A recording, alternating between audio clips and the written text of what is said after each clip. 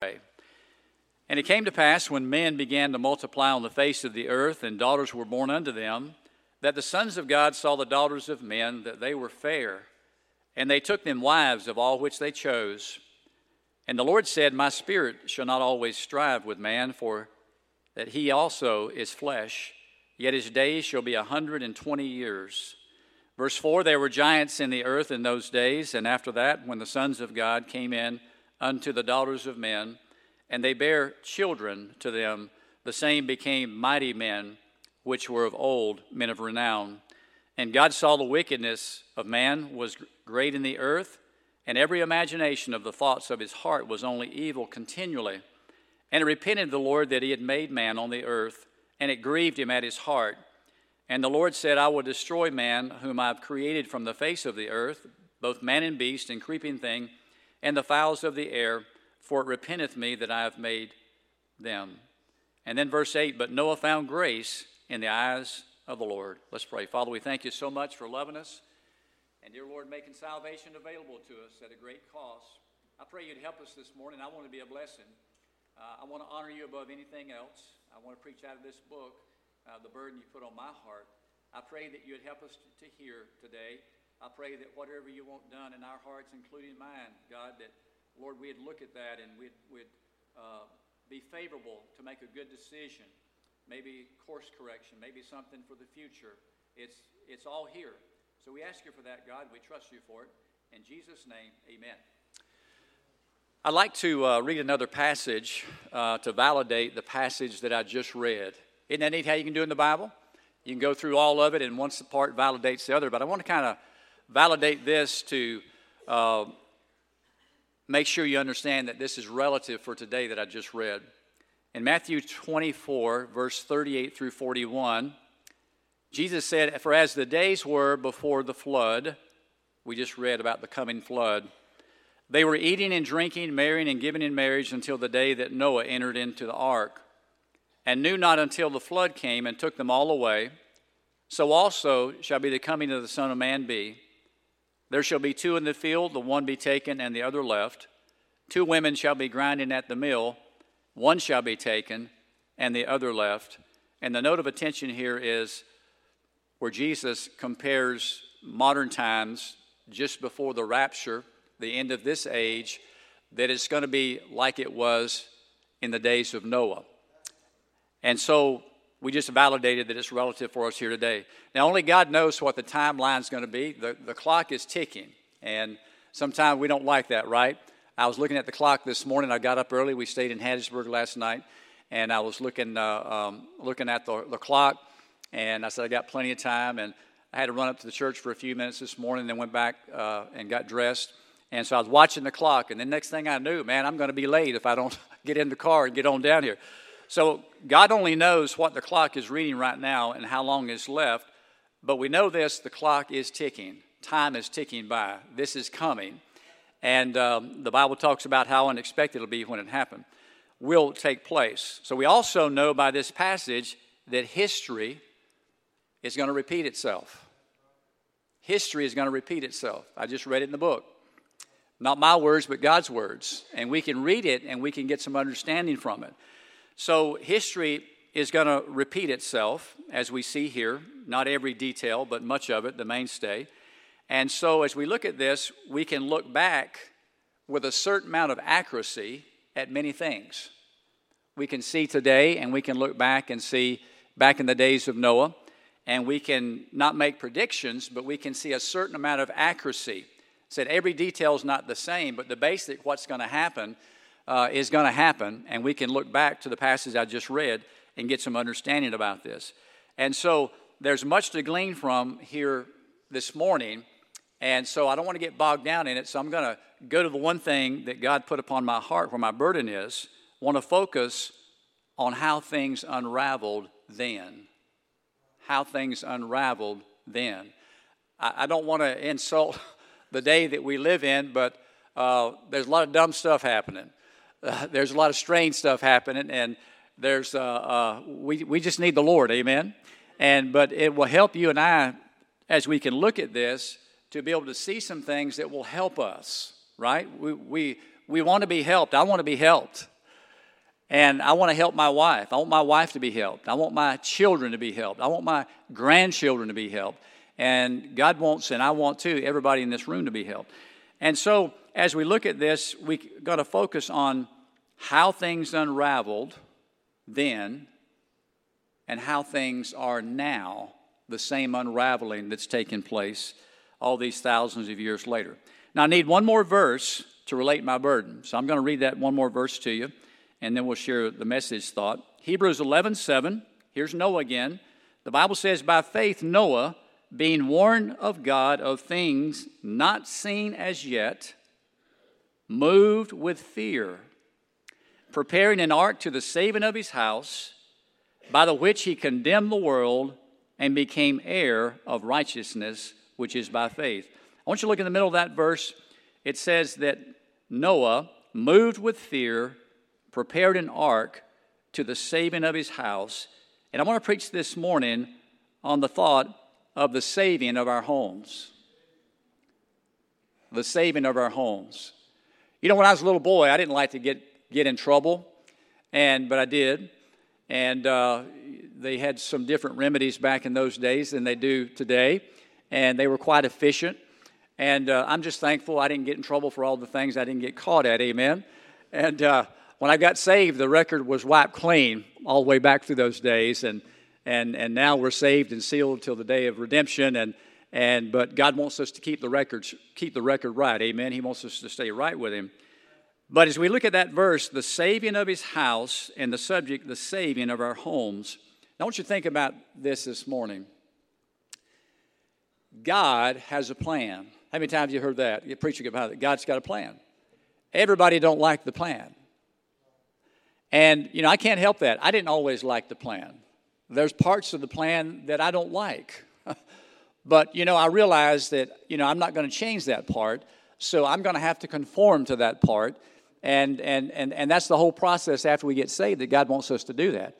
And I just about guarantee every grandparent, there's probably great-grandparents in here too, and parent here, you love your kids, you want what's good for them, and you would like to produce, and forgive the way I put this, a good product, right? You'd like to produce a good product.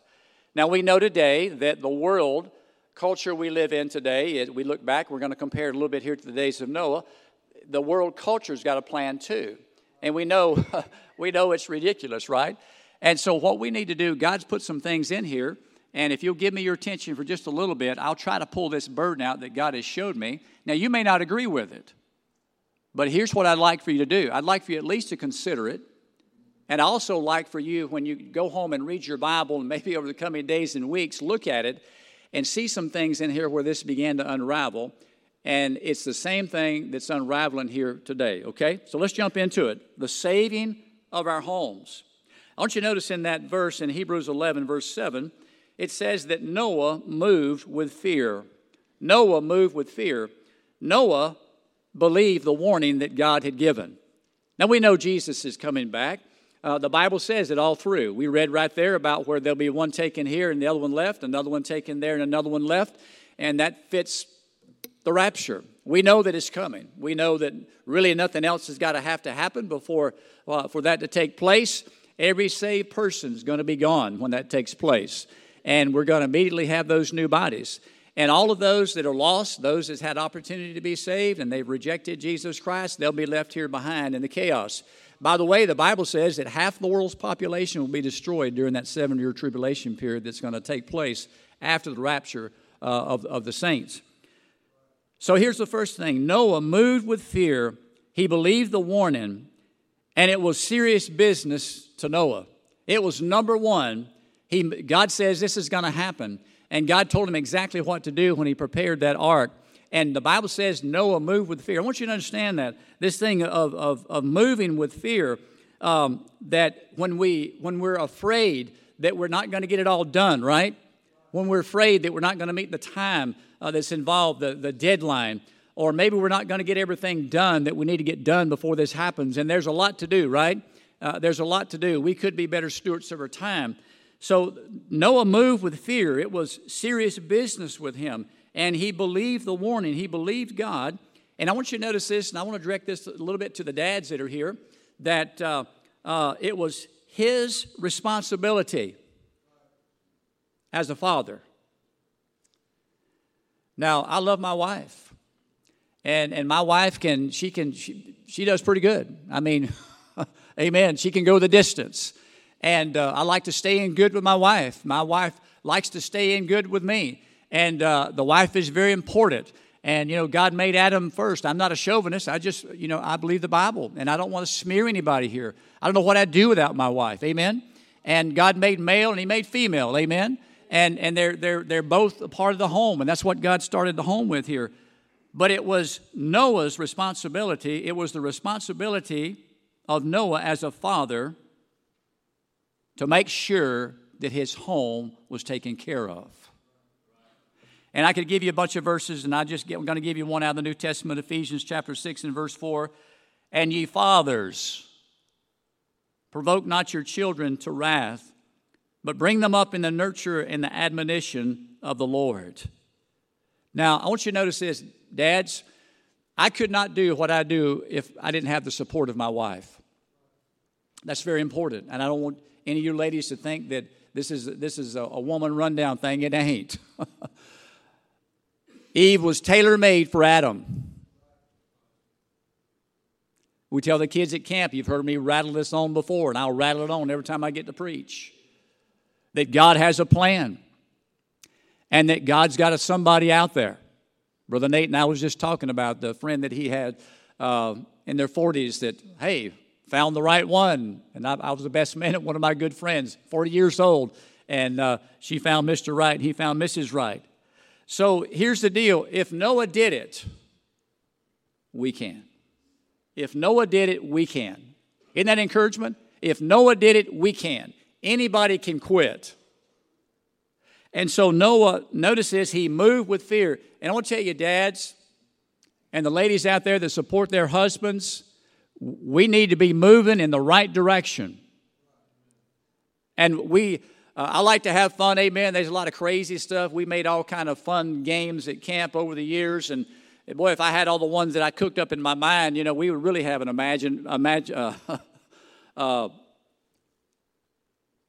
imaginary park of some kind. But I taught my boys, when we work, we work.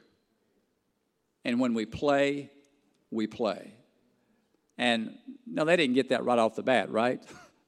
Y'all know Brother Jeremiah. And there's a seriousness about this. All this is going to be gone one day. And so notice first off, Noah moved with fear. We need to be serious about these things.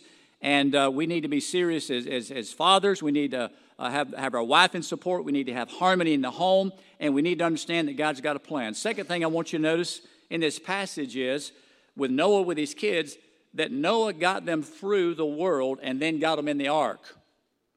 What do you mean he got them through the world? Well, I'm in my 60s. I know I don't look it, but that's because my wife takes good care of me. She got my hair just right before I left, and you know how it is. You guys that are balding out there, you got to get every hair just in place. But Noah got his kids through the world. The Bible says in Hebrews 11:7 that he prepared an ark to the saving of his house. Now, understand that's talking about the ark itself. I'd like to go up there and see that reproduction one day up north, wherever it's at, and it'd be an amazing thing to see that. And I've always thought about it, and I'd love to have one at the camp. We just hadn't got to where we can build an ark up there yet. But we built pirate ships and other things over the years. But notice this, the second thing, Noah got his kids through the world and then got them in the ark. So he prepared. Now I want you to think about this morning. I want you to look at the condition of the world, God's description of the world in Noah's day. In verse 5 it says, and God saw the wickedness of man, that it was great in the earth, that every imagination of the thoughts of his heart was only evil continually. I want you to think about what that says. I mean, that's bad. I mean, that's real bad.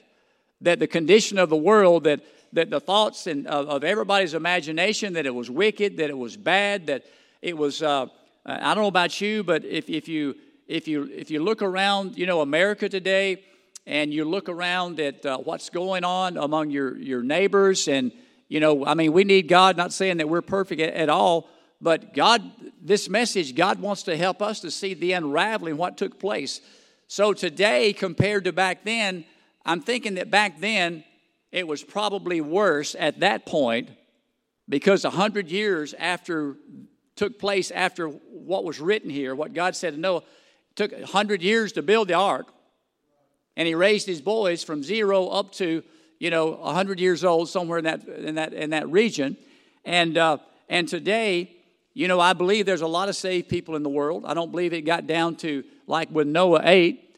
And it's my opinion the Bible teaches that if you were saved during that period of time, you either got on the ark or you were dead. Because the Bible teaches that we're not appointed to wrath. Jesus died on the cross to save us from the wrath of God. We have chastisement and other things that take place. So we see here the condition of the world at that time. Every imagination of the thoughts of his heart was only evil continually. And I'm saying that's pretty bad. The power of darkness is running wild. You heard Brother Jeremiah last Sunday. He talked about talking to some other preachers and about how, there's a sense of just evil and darkness, and you hear about the things. And I want to tell you, I think the news does a great disservice to people, spreading all this heinous stuff that's going on around, We're not supposed to have fellowship with that. It's not just being a physical part of it. You're getting a few extra things here. I don't know if you noticed that or not. But that we're not supposed to be letting those go in. Familiarity breeds contempt, as old Vance Havner used to say. So we see the condition. It was bad. Now I want to tell you, it don't have to get that bad for the trumpet to sound. This is kind of a light kind. We're looking back to see how this thing unraveled so we can learn about today. So the church at that time, Methuselah died the year of the flood. So there was still a church. They were still saved people in that world, in this horrible time that we just described there, that God described. There were still Christians there. So there was still a church that existed in some form of Christians scattered around, again, because we know that Noah died the year of the flood. And so the church, here's what happened. The church lost God's vision for the home. Now, if you want to get something big, I said, that's it. And this is what's unraveling today. And I'm going to tell you how it unraveled, because I'm going to read it right out of the Bible. And what you do with it is your business. But I hope you look at it, and some of you are of an age that you can look back to a time and you can understand some of these things that have really unraveled in this subject here we're going to look at in just a second. So here's what happened. The church lost its vision for the home. Now, let me just throw this at you before I read some more verses. Can I ask you what's more important in the home? What's more important in the home? Money? Well, the Laodicean church, we're rich and increased in goods and have need of nothing. Pride? They got to boast about that. Look at who I am and what I did and what I accomplished. I used to think I was a hot shot in my 20s and doing big building projects, and I was the boss and got to deal with the clients and all that kind of stuff. And I look back at that. When God called me to preach, I took all my blueprints. I took all my awards. I took all my letters of commendation. I took all those things. You know what I did with them? I burned them. After God called me to preach, they did not mean anything to me, because they did not going to make me that much more of a Christian. They're going to help me a bit in the business of preaching, amen? And I was like, no, I was scared to death about the prospect of becoming a preacher. So here we see this, that the church lost the vision for the home. Now listen to these verses quickly. In verse 1, the Bible says, it came to pass that men began to multiply upon the face of the earth. Now listen carefully. It came to pass when men began to multiply on the face of the earth, and daughters were born unto them. That's the lost generation of Cain. Okay, you study it out, go home, get your Bible. I know there'll be some different things explained in commentaries about what this is, but this is the lost men. The next verse says, and the sons of God, saw the daughters of men. See that, daughters of men? So we got lost families, we got lost men, we've got lost daughters. Are you with me so far? Lost. They don't know God. They're not like Noah. They're lost.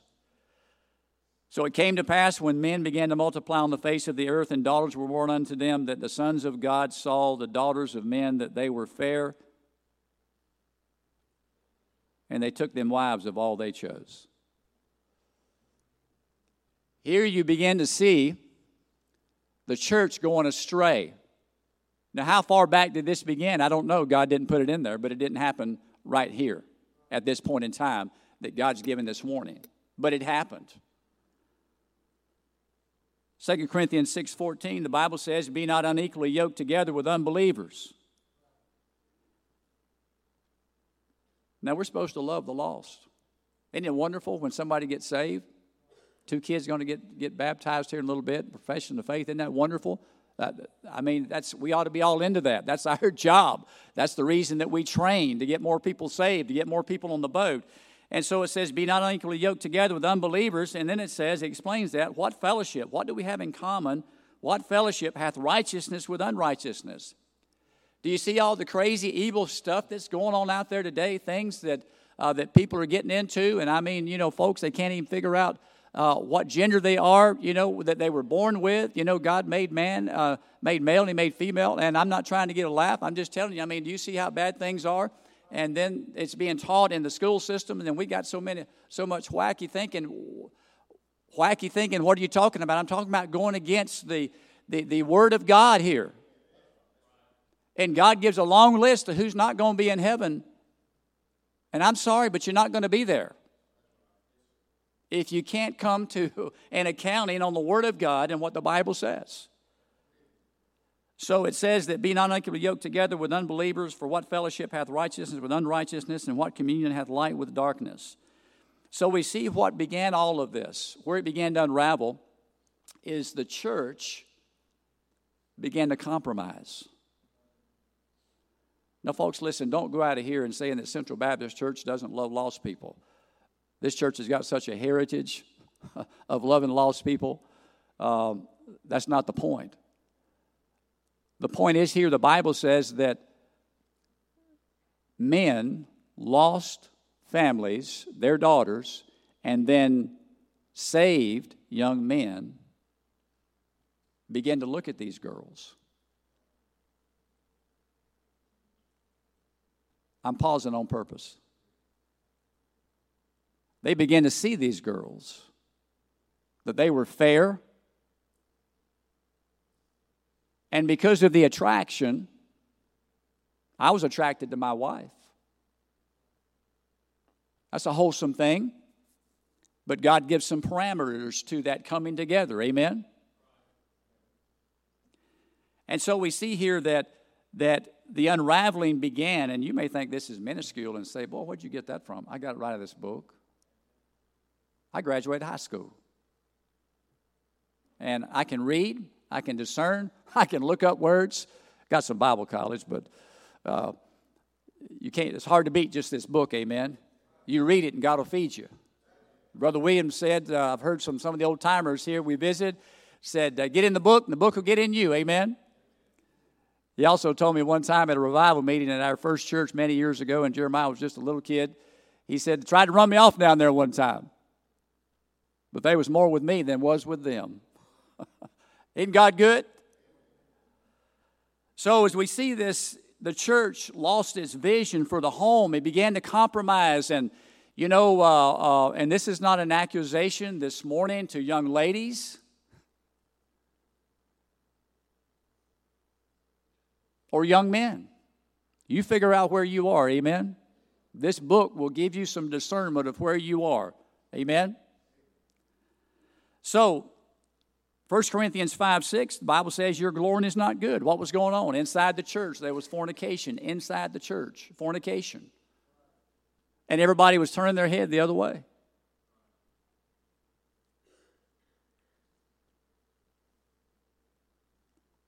Your glorying is not good.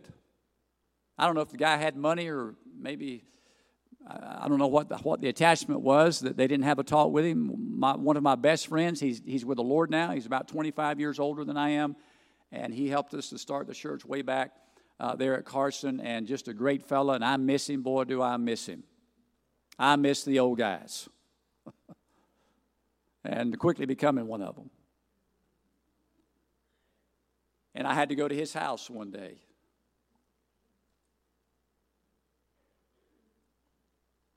And it became public knowledge that he had a blended home, that his wife, daughter, had come to stay and brought her boyfriend. You know, I'd near about rather cut off this little pinky finger than go and talk with my best friend about that. It was horrible in my heart, thinking about what I was going to say and how I was going to say it. But you know, I got there and I spoke with him. He didn't like it. He didn't like the fact that was going on, but you know, he wanted to. His wife said, hey, they don't have a place to stay, and you know how things can happen after a while. And his first reaction was, who told you? Well, that wasn't important. It was common knowledge. You know, a lot of these things can be handled in private.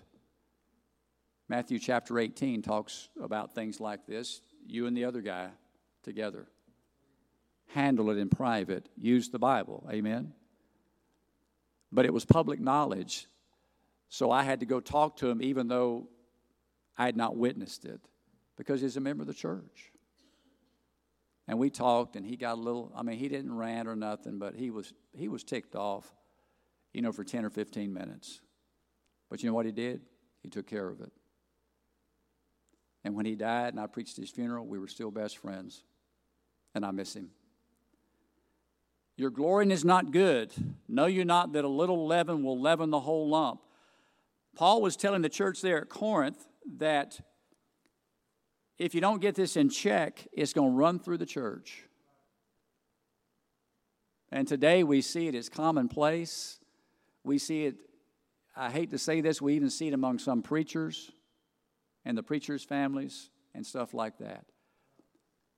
So I'm showing you where this unraveled back in the days of Noah, and I just read it to you, okay? So here's what we need to do. The church had lost the vision for the home, and so what the Bible teaches us to do, and I'm going back to the dads now, firmly plant the vision. Firmly plant the vision. I don't know about you, I can't remember when I learned to read or learned to write, how to tie my shoes, stuff like that. I don't have super past memories, you know. I remember traumatic things, getting spankings and, you know, crazy stuff like that, and battery blowing up in my face one day because I was doing something I wasn't supposed to, all that crazy stuff. But somewhere in my generation, at my home, and I did not live in a Christian home, but we lived in a moral home. There was moral teaching there, even though it wasn't a Christian home, and we didn't go to church unless I was at my grandmother's or something like that. And so here's what God is saying that needs to happen. Here's where that unraveled. You say, are we going to stop the rapture by doing this? No, by no means are we going to stop the rapture. It's coming. And God knows it. He's the only one that knows it. Amen? But He knows it, and He's faithful, and it's going to happen. But God would like more people to be saved. God would like the church to have more power. God would like more people to get closer to Him. God would like more people to hear the truth of the Word of God and see what's happening in this crazy world that we live in today. So we see here the church lost its the vision for the home, God's vision for the home. And so here's what we got to do, dads. I'm going to give you a few verses here. And to firmly plant the vision. Deuteronomy 11:19, and I went through a bunch of them this morning, but I just chose out this one and a couple of others. 11:19 it says, and ye shall teach them, here's the commandments, here's the vision, teach them to your children, speaking of them when thou sittest in thy house, when thou walkest by the way, when thou liest down, and when thou risest up. Now that's directed to the fathers. Now, I don't know if you heard all that what I said. When you get up out of bed of a morning, you need to talk to your kid about the vision that God has in this book. When you're out walking by the way and you're teaching your kids to do something useful, how to work, use their hands, practical things, amen, learning common sense all along the way, what goes up must come down, and all those things that are very helpful in practical knowledge. And then when you're sitting down, when you're resting, and then when you go to bed at night. I don't know about you, but I like to be smart.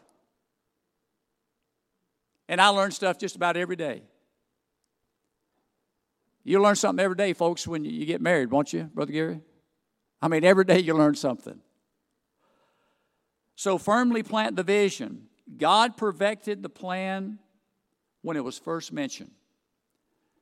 Now, I'm putting these things out here like steps. And I'm not insulting anybody by saying that this is simple if you want to believe the Bible. If you read, we read these verses, it says that in verse 3, after the first two verses that I gave you here, it says, the Lord said, my spirit shall not always strive with man, for that he also is flesh, yet his days shall be 120. He says, my spirit shall not always strive with man. Right after we read this about the church, about Christians fellowshipping and taking for wives lost wives. And God, it says God's not pleased with that. God's not pleased with that. Okay, so we got that in that negative context. So we come on down here, so we're talking about God's vision for the home. There's nothing more important than the home. I'll tell you something. You can have heartbreak in your home going against this book. I've seen enough heartbreak to last me the rest of my life. But it's still coming. So firmly plant the vision. God perfected the plan when first mentioned. Let me give you a couple more verses. Genesis 2:24. Therefore shall a man leave his father and his mother, and shall cleave unto his wife, and they shall be one flesh. Hey, brother, I thought that was just about when you get married. It is about when you get married.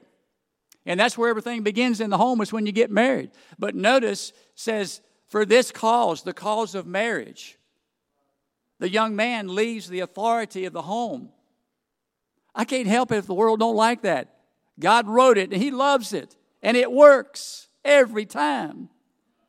For this cause shall a man leave his father and his mother, and shall cleave unto his wife, and they shall become one flesh. You see, the right time, the right person, the right way. That's it. You say, boy, you're sure giving God a lot of credit. Well, who else ought to get it? Some psychologist somewhere? You have to forgive my terms, my low education terms like nutball and stuff like that. And listen, I don't like to hurt anybody. I'll even move a lizard out of the way.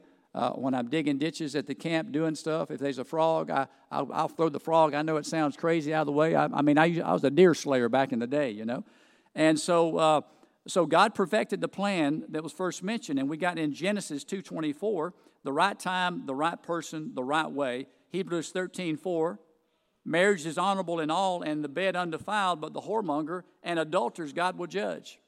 You ever read in the Bible when God judged somebody? It was exciting if you saw it from afar. When Sodom and Gomorrah went up, I'm not trying to be funny. I'm just saying God judges fornication outside of marriage. And that's what began to unravel was the home. And I'm just telling you, folks, listen. It's the home, it's the home, it's the home. God made the home, and God wants the home to be holy. And we've allowed happy to overrule holy.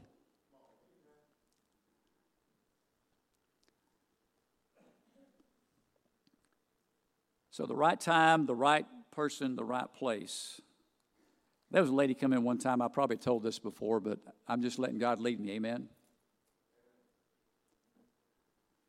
And they'd come and visit our church, and they're in Carson.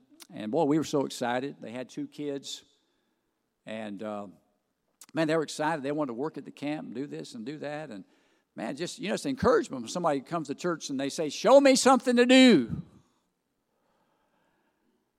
Well, she came back that night, but the husband didn't. And I didn't do the 50 question, but after service, she came in to the dining hall. We had church in the dining hall at that time, and came into the kitchen, and we were talking, and she told me, says, yeah, me and the boy's name, says, those are my kids. We're not married. And she says, I said, really? She said, yes. I didn't ask her to leave. My heart went out to her. You know why? She didn't know. She didn't know she was under the condemnation of God in that relationship. One of the old preachers, you've heard other preachers say this, and we repeat some of the comments that others make. They sound real good. And he said, payday's not always on Friday. Anyway, I shared with her Hebrews 13:4 just out of memory, and I quoted it for her. Tears began to come down her face. She was heartbroken. She said she was saved. And we went through the plan. But she was heartbroken. But she didn't get out of it. She had become dependent on the young man to help provide a living. The devil's a blackmailer. And he'll blackmail you from doing the right thing if you look at it from the world standpoint. I want to give you the last thing, but I want to ask you a question first. Can anybody here remember the hope chest? I'm seeing a few nods. The hope chest. I remember my wife, she had this old trunk. I mean, I think it goes back to the Civil War. I really do. And because there was some Civil War money in it, not the play kind. It was real Civil War money in an old leather wallet when we opened it. And she used it for a hope chest. Girls, a hope chest is a chest that you begin to collect things for when you get married. Maybe a quilt, maybe certain dishes, maybe something your grandma gave you that means a lot to you. Stuff like that you're saving it for that day, for when you meet the right person and you get married. I think that's a good way to plant a vision with the girls, is a hope chest. I made 3 for a good friend of mine years ago. He's going to give to his little granddaughters for Christmas. He died the day before Christmas. They still got the hope chest, cedar, cut there on the property, and put them. It was a real tough job building those things. But can you picture that? Putting things in it, collecting, thinking about the day when you meet who God wants you to meet at the right time, and you begin to put things in there that you want in your home. Planning the vision, getting prepared for that day, but waiting on that day. So finally, we see here Noah. Noah's home in Hebrews 11, verse 7. It says, by faith Noah, being warned of God of things not seen as yet, moved with fear, prepared an ark to the saving of his house. Now watch this. By the which he condemned the world and became heir of the righteousness which is of faith. I want you to notice here with Noah, when by his home, by the vision that he had that he got from God, Noah's home condemned the culture of his day as wicked.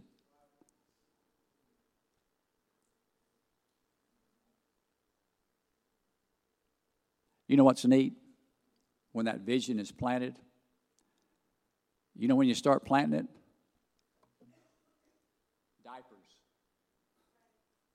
Diapers. Start planting the vision. Dad, I think it'd be a good idea when the little one comes along, guys, the girls, and, get them a hope chest and say, these are things, this is what you put in things. Plant the vision. Start down here. I don't know about you, but all my kids went through the teenage years. I thank God for not being a super smart guy, but for what God blessed me to plant and other preachers planted in their lives that was there that you can make contact with, the things that meant something in their life.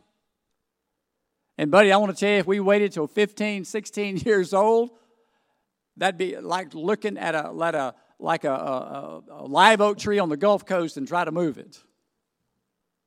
Plant the vision. How did it unravel? The church lost the vision. Plant the vision. Plant the vision. I don't think you got to talk about explicit things. To me, that's a bunch of hooey. That's my opinion. But talk about the things of God and God's plan and plant the vision. And you teach that young lady what modesty is. And you teach that young lady what holiness is. And you go back through the Bible and you read about the women in the days with the tinkling and walking and jingling when they walked and to draw attention to themselves. God ain't in that. And many of these kids don't have any idea what's coming. They're just doing what everybody else do. Because so many moms and dads today, they just want to be happy and have friends. So Noah's home condemned the culture of his day as wicked. It was stated loud and clear. If God was looking for a Noah today, I wonder whose door he'd knock on. His home condemned the culture of his day. Genesis 6, 8, 9, the Bible says that Noah found grace in the eyes of the Lord. 2 Peter 2, 5, the Bible says, and spared not the old world, but saved Noah, the eighth person, a preacher of righteousness, bringing in the flood upon the world of the ungodly. Noah was 3 for 3. He even got the wives of the boys. Isn't that great? I think that's a pretty good vision. Say, God, that's what I want for my home. But there's a whole lot more steps to it. That's just the problem. That's where it unraveled. There's a lot of practical, simple things that we can do in a church and as a child of God that are basic, simple things. Amen? Supervision. Eyes. Amen? Supervision. And, when it gets to the point to where kids are to a point, I said young ladies and young men, to the point to where they're of maybe marrying age or looking for that special person, and they're praying about it. And Brother Jeremiah mentioned here, I know in a message here a while back about making a list, and I think that's a good thing. Make a list of what you want and what you don't want. And so there's just a lot of practical things. And I want to tell you, if your appearance is like the world, you're going to draw the world. I'll give you this, and I'm going to give you the last statement. I have seen too many girls, I'm talking about all the way down to age 15 in our ministry, that some boy would smile at them. And it's amazing a relationship begins. And it's the other way, too. We can read Proverbs and talk about a girl, the look. Amen. You better stay away from them. You better mark them. Mark them, Mom and Dad. Warn them, right? Warn them. And here it is. So we're done preaching. So what do we do with this? Does anybody believe any of it? Does it make any Bible sense? Do we want God's vision for our home? The world's going to go to hell. All this is going to burn. Do we want our kids to amount to something for God before the end comes? Well, here it is. You got to start somewhere. Amen? Well, you don't understand. I probably don't. But you got to start somewhere. This piece of carpet I'm standing on, start where you're standing. Start where you're standing. Begin to make some changes. And then just work out that way, and that way, and that way, and that way. Explain to your kids how it's going to be. No handcuffs or chokies. But just tell them you love them. And because I love you, this is what we're going to do. This is our plan. And make up your mind, you're not going to be held hostage by darkness. Amen? God went through and got the ones that were born again. And He got them on that boat. And He saved enough of the animals to repopulate. And He started over. And so this morning, as preachers say, I don't know where you're at. I don't know what you think about what I just said. But I'm glad it's in the book. And I believe it's very teachable. And I believe it's very accurate. And I believe this is where it unraveled. So maybe today, you may not be with everything, but maybe you're with something. Maybe how do I get a godly vision for my home? Well, keep coming to Sunday school and preaching. Amen. Takes 3 to thrive. Dr. Lee Robertson that preached right here many times, and I came here to see him. Takes 3 to thrive. God will build you and make you. Don't be afraid of asking questions in your Sunday school. Don't be afraid of talking to the preacher. But then when you get a Bible answer, begin to put it into practice. Amen. Let's all stand to our feet and pray.